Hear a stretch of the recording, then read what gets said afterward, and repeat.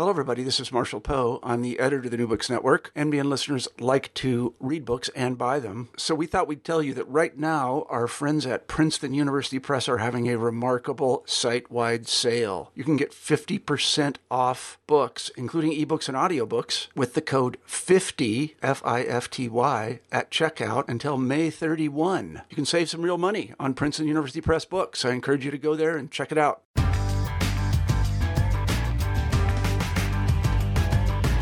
Hi folks, I'm Chelsea Jack, a host on New Books Network. Today I'm talking to Roanoke-based journalist and author Beth Macy about her new book, Dopesick: Dealers, Doctors, and the Drug Company That Addicted America.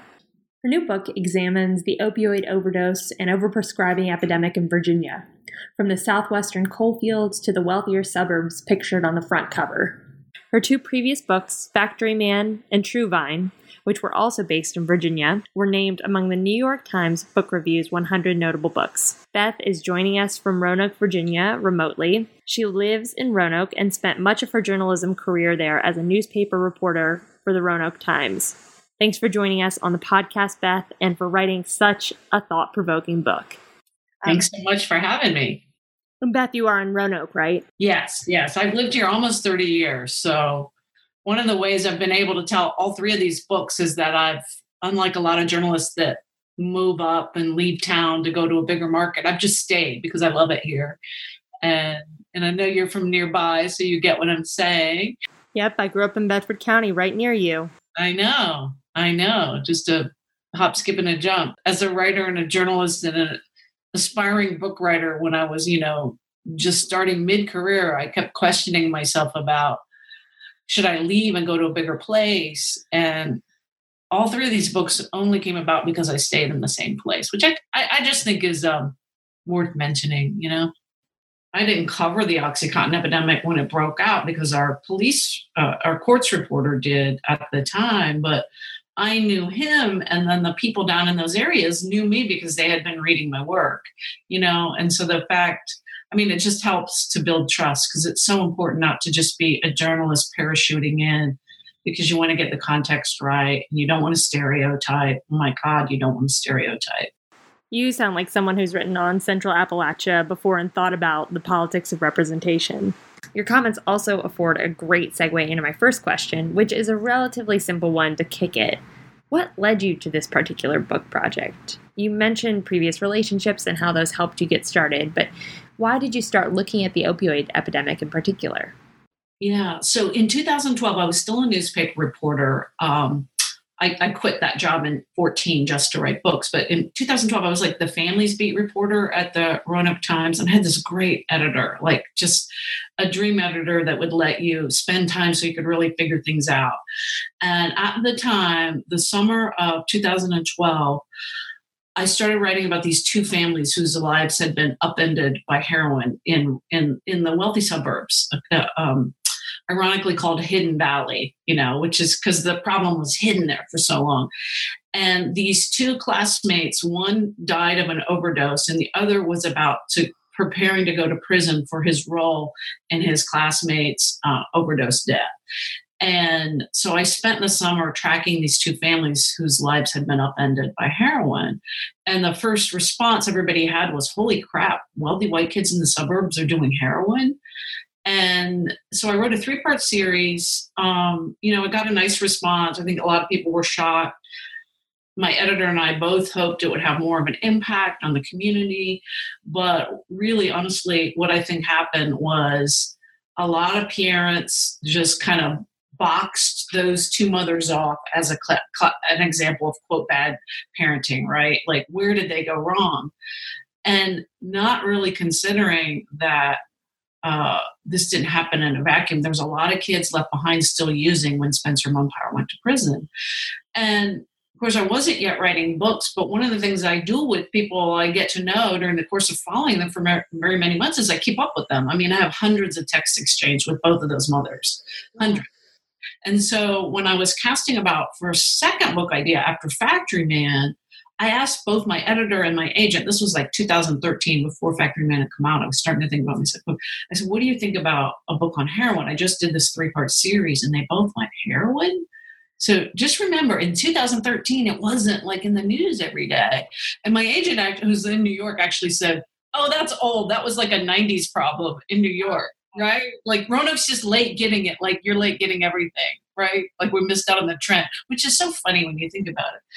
But by the time I proposed it again in 2015, of course, Sam Canoni's book Dreamland had come out. The Deaths of Despair economists had shown that 500,000 people were dead from these so-called diseases of despair, and particularly white males who were not college educated, and it was all starting to make sense.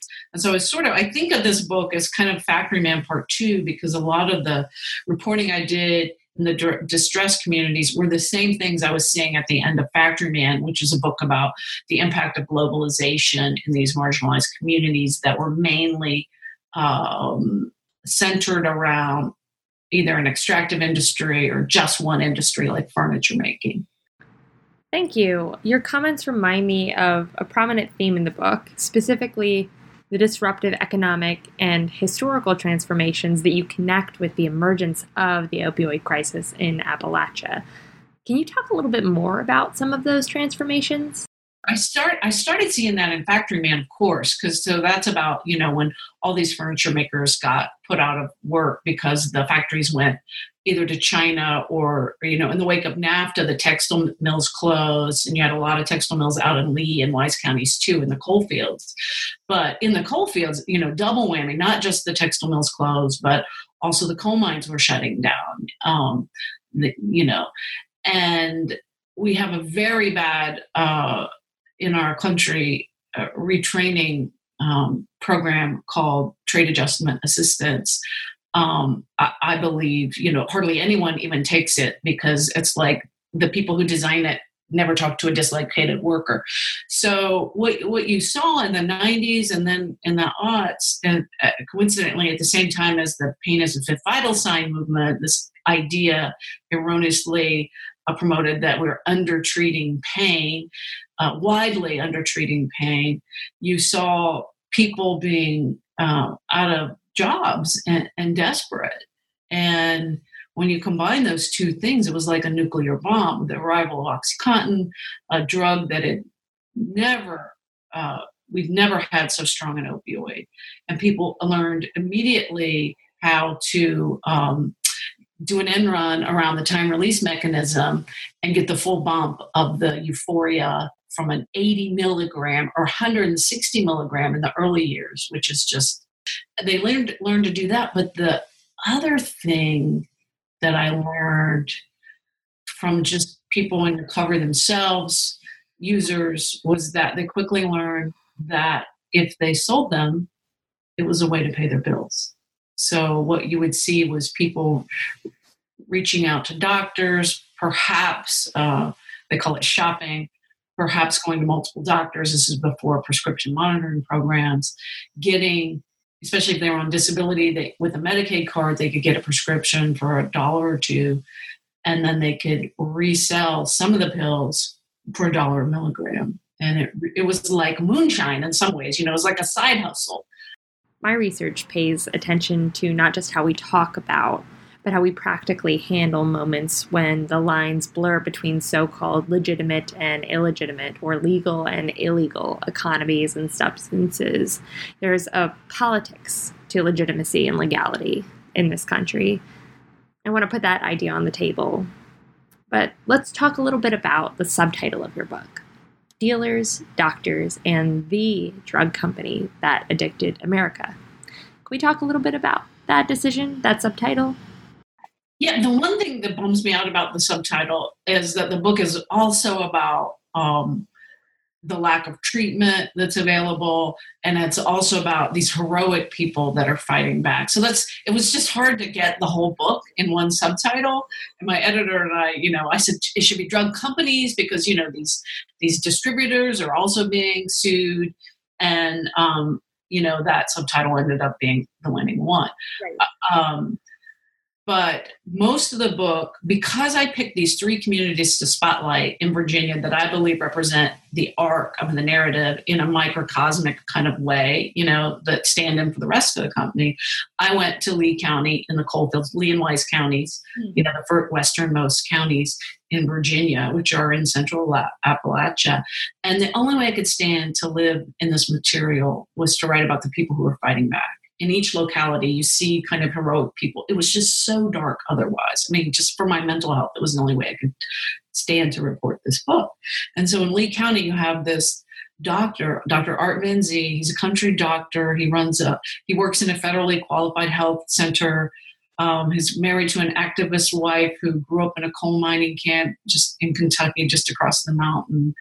And from the very earliest days, he's writing Purdue Pharma, telling them, we have high schoolers ODing on OxyContin in our library. So some of these were people he had immunized as babies. He's writing to them letters saying, I fear that we are the sentinel area for a burgeoning opioid crisis, just as New York and San Francisco were with HIV and AIDS.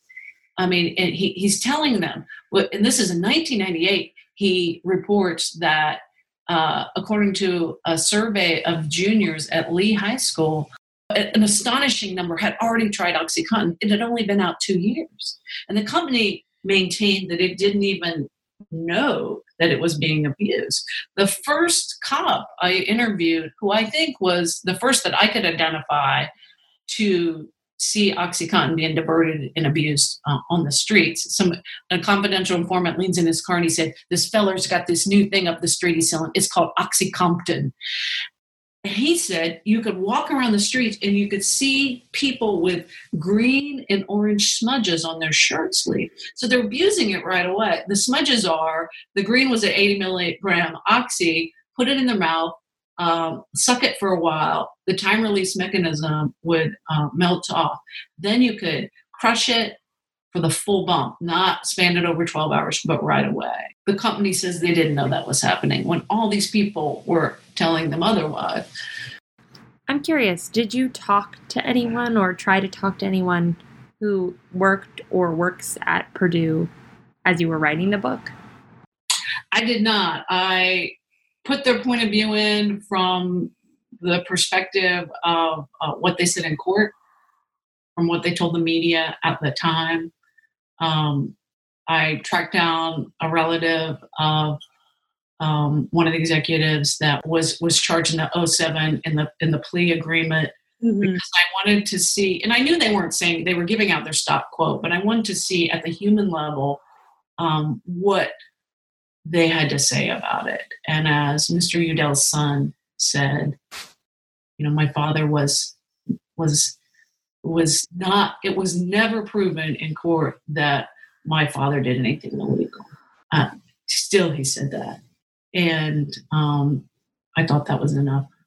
I felt like getting a son's perspective was in keeping with the rest of the portraits that I portrayed in the book. I felt like the company was only giving out stock quotes. I mean, were they really going to open up to me? I got a son to open up to me. I wasn't shocked by what he said. I did have some empathy for him. He's talking about his dad had to check in with his probation officer before he, crossed state lines. And yet there was still this very, this denial of responsibility, right? And you see that denial in so many corners of this book. You see it with the drug dealer that I interview in prison. What he did had nothing to do with the moment when a needle touched a vein, according to him. According to him, he was keeping people from driving to Baltimore to where they would have, been in more danger to buy their drugs. He was importing it to stay idyllic Woodstock, right? And so you just see so much of dodging and weaving of responsibility throughout the story. There's a productive tension in the book that I want to return to, namely the idea of Appalachia as exceptional and Appalachia as unexceptional with regard to how this epidemic has emerged across the United States. In other words, there are times when you seem to make the case that Appalachia has experienced exceptional moments of industrial dislocation that have resulted in exceptionally devastating manifestations of a national public health crisis. Then there are moments in the book where you insist that this epidemic has devastated American communities across the country, not just in economically distressed communities in Southwest Virginia or the Appalachian coalfields. Can you say a little bit more about that tension? Yeah, I mean, I think this epidemic, one of the ways it's different than other drug epidemics, which we think of the crack cocaine crisis starting in the inner city, this becomes more apparent first in rural areas like Appalachia, like Machias, Maine, where there were a lot of fishermen. Those were the two first areas in the country where it was known that the Oxy was causing a lot of crime, the diversion of Oxy. And still the overdose rates are highest in these distressed communities. But one of the reasons we put Hidden Valley on the cover of the book in that stark black and white photography is because, yes, I mean, look, those really nice houses with the mountains in the background. Somebody told me yesterday, she said, the first time I saw it, I thought it was just Appalachian. Then I looked and I went, whoa, those are really nice houses. Mm-hmm. This can happen anywhere. So it's not just in distressed localities where the OD rates are higher, and also treatment is harder to get, and also they're politically unimportant places, so that when somebody like Art Van Zee and Sister Beth Davies start complaining to the company, it's easy to dismiss them. Oh, they're just these rural outliers, and sort of portray them as kooks, right? But in the suburbs where, this starts in Roanoke City, where I was reporting from, it starts becoming aware in the mid-aughts and the early 2000 teens that this has really caught on big with teenagers. And there's a big overlap with misuse of ADHD medications, prescription drug misuse in general. There's this one cell that I try to follow of opioid users from Hidden Valley and Cave Spring area, which is Southwest County. It's one of the wealthier areas in our region.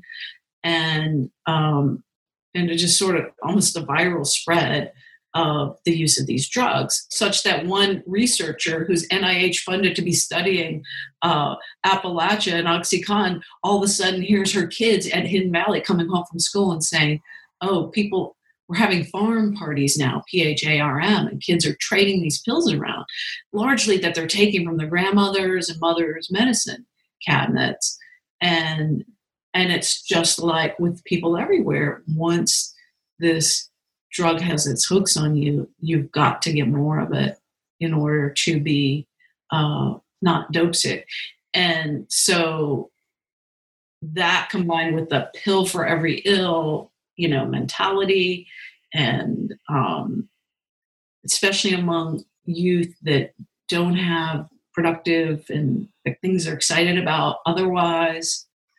I would also argue, I didn't write about this in the book, but I've been thinking a lot about some of the users that I continue to chat with, how the cell phone changed everything. It made them it allowed them to hide their addiction from their parents more than it would have. In the coal fields, people are like literally walking away with weed eaters and garden tillers to pawn and sell for drugs. In Hidden Valley, one of the reasons it came out so much later is because people, including the kids, had the money to hide their addictions. Like they could say, oh, my iPad was stolen. Well, no, you took it to the pawn shop and got money to buy drugs. They could hide it from their parents that with cell phones, with their money. And the few parents who were in on the dirty little secret were too ashamed because of this huge stigma to let their neighbors know, and they had money to send their kids away to rehab too. There's one family I interviewed that had 2 heroin addicted sons. This is a surgeon and his wife. They spent $300,000 sending their 2 sons to various rehab and aftercare programs. I mean, people in the coalfields didn't have that by and large. Mm. And so it represents another manifestation of it. And also I just, I have a chapter called Objects in the Mirror Are Closer Than They Appear. I just wanted everybody to realize we're all vulnerable. We're all connected. I'm glad you brought up a chapter title. I wanted to ask you about the structure of the book. As you went about this book project, how did you think about where to begin and end? How did you think about what to include and what to leave out? Yeah. So what I did when I got the go-ahead, my agent thought it was a good idea in 2015, go do some research and we'll write a book proposal, was I went back to some of the sources I met in 2012, including Assistant U.S. Attorney who mainly oversees the heroin cases, two of them actually.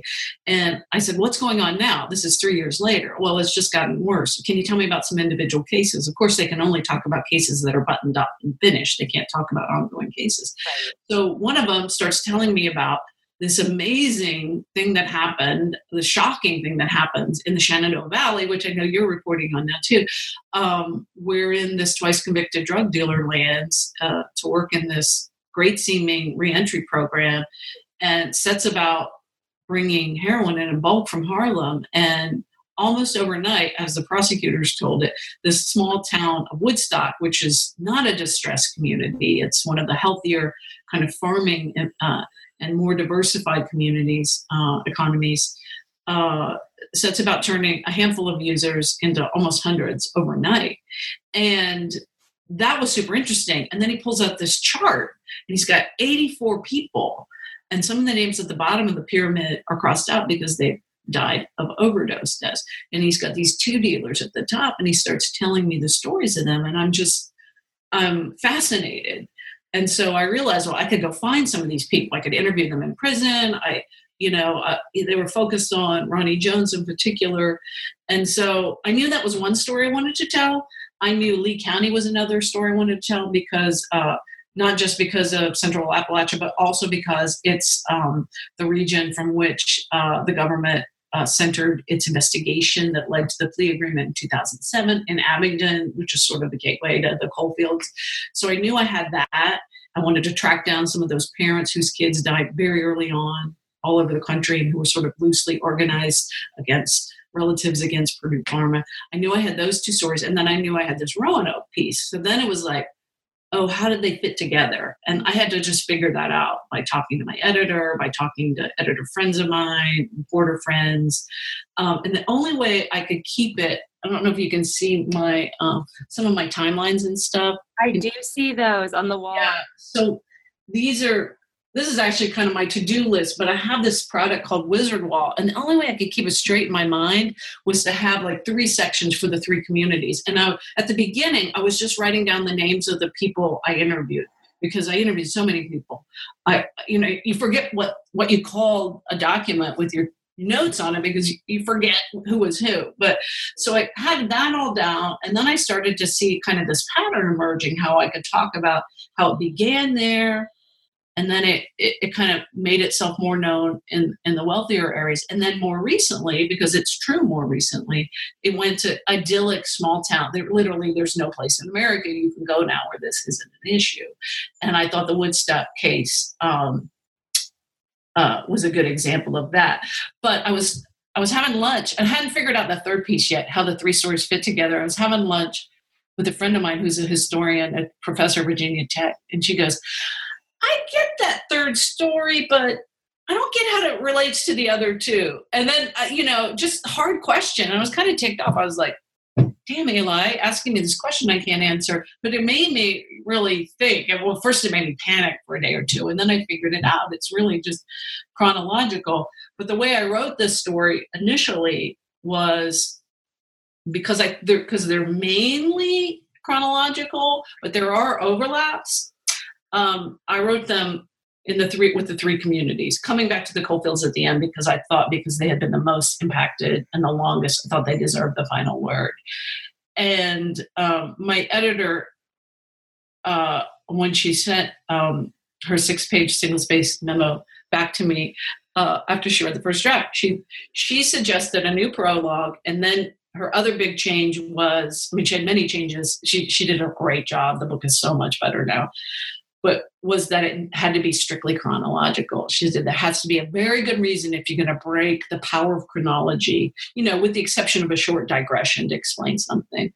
And I said to her, I didn't think you could do that. I thought it'd be too confusing for the reader. And even after it was edited and buttoned up, I still wasn't convinced that it wasn't going to be confusing. But I'm writing for the average reader. I think the statistic was something like 52 or 54% of Americans now know somebody who's suffered with this or had it in their own family.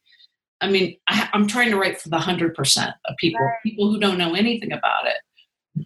Because of that whole idea, objects in the mirror are closer than they appear. I mean, we all need to be vigilant about this issue and about our own healthcare. We just need to be better consumers of healthcare. The idea of writing for the public, for ordinary people, is worth talking about given the topic of your book. The opioid crisis, the opioid epidemic, wasn't always as ubiquitous in the news as it is now. It wasn't always something that our political representatives, regardless of party, talked about all the time. It wasn't always as present as it is now. There seems to be no shortage of devastating portraits of addiction and suffering online, on broadcast news, and yet despite all the attention being paid to the crisis, I'm skeptical of whether increased awareness, driven by media coverage, has yielded meaningful change on the ground. What do you think? I mean, I worry about it. I mean, a lot of money has already been Congress approved. What was it, $6 billion, I think, total through the CARES Act. Only 25% of that's funneled down to communities yet. Only 33 states have passed the Medicaid expansion. That's the number one tool for getting treatment to people with opioid use disorder. I went back to my original notes with Tess Henry. We haven't talked about her yet, but her story takes up the final third of the book. I got very close to her. Sorry about the dogs barking. I reread recently an interview I did with her in October of 2015, the first time I met her, wherein she describes how she initially got addicted. She was had recently dropped out of college at UNC Asheville. She was working as a waitress, doing some experimentation with pills, but was not addicted. And not saying she was perfect, right, at all. But as she tells it, she got a case of bronchitis, goes to an urgent care center in Roanoke at Towers Mall, run by Carilion, the one I take my kids to when they get sick on the weekend. And the doctor there gives her 2 30-day prescriptions, one for cough syrup with codeine and the other for hydrocodone for sore throat pain. At the end of the 30 days, she is addicted. She is having diarrhea, sweats, everything. And she goes to a waitress friend whose boyfriend is a known drug dealer and says, you've got to get me some morphine-based pill product, right? I think it was Roxycodone at the time. OxyContin had already been reformulated and it wasn't being used as much at that point. But I said, how did you know to do that? She said, I Googled it and I thought, holy crap, I'm addicted. But back to that first interview, her point at the very beginning, she's in the throes of her addiction. She is on Subutex at the time. She was on a buprenorphine. She says, what we need in this country is an urgent care center for the addicted.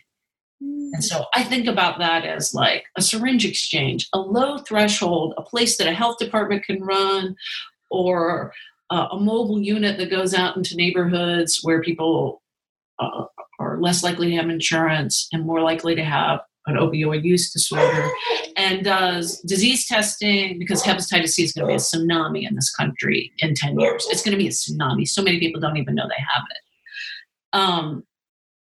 And in a low threshold, low barrier way, allows people to get access to things that can protect them until they're ready to stop or ready to get into a treatment program. And more importantly, access to medication-assisted treatment, which study after study shows is the best shot people have for not dying.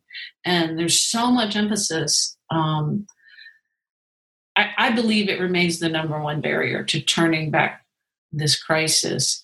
The fact that people who are on MAT are still stigmatized as being unclean or replacing one drug with another drug, despite all the scientific evidence.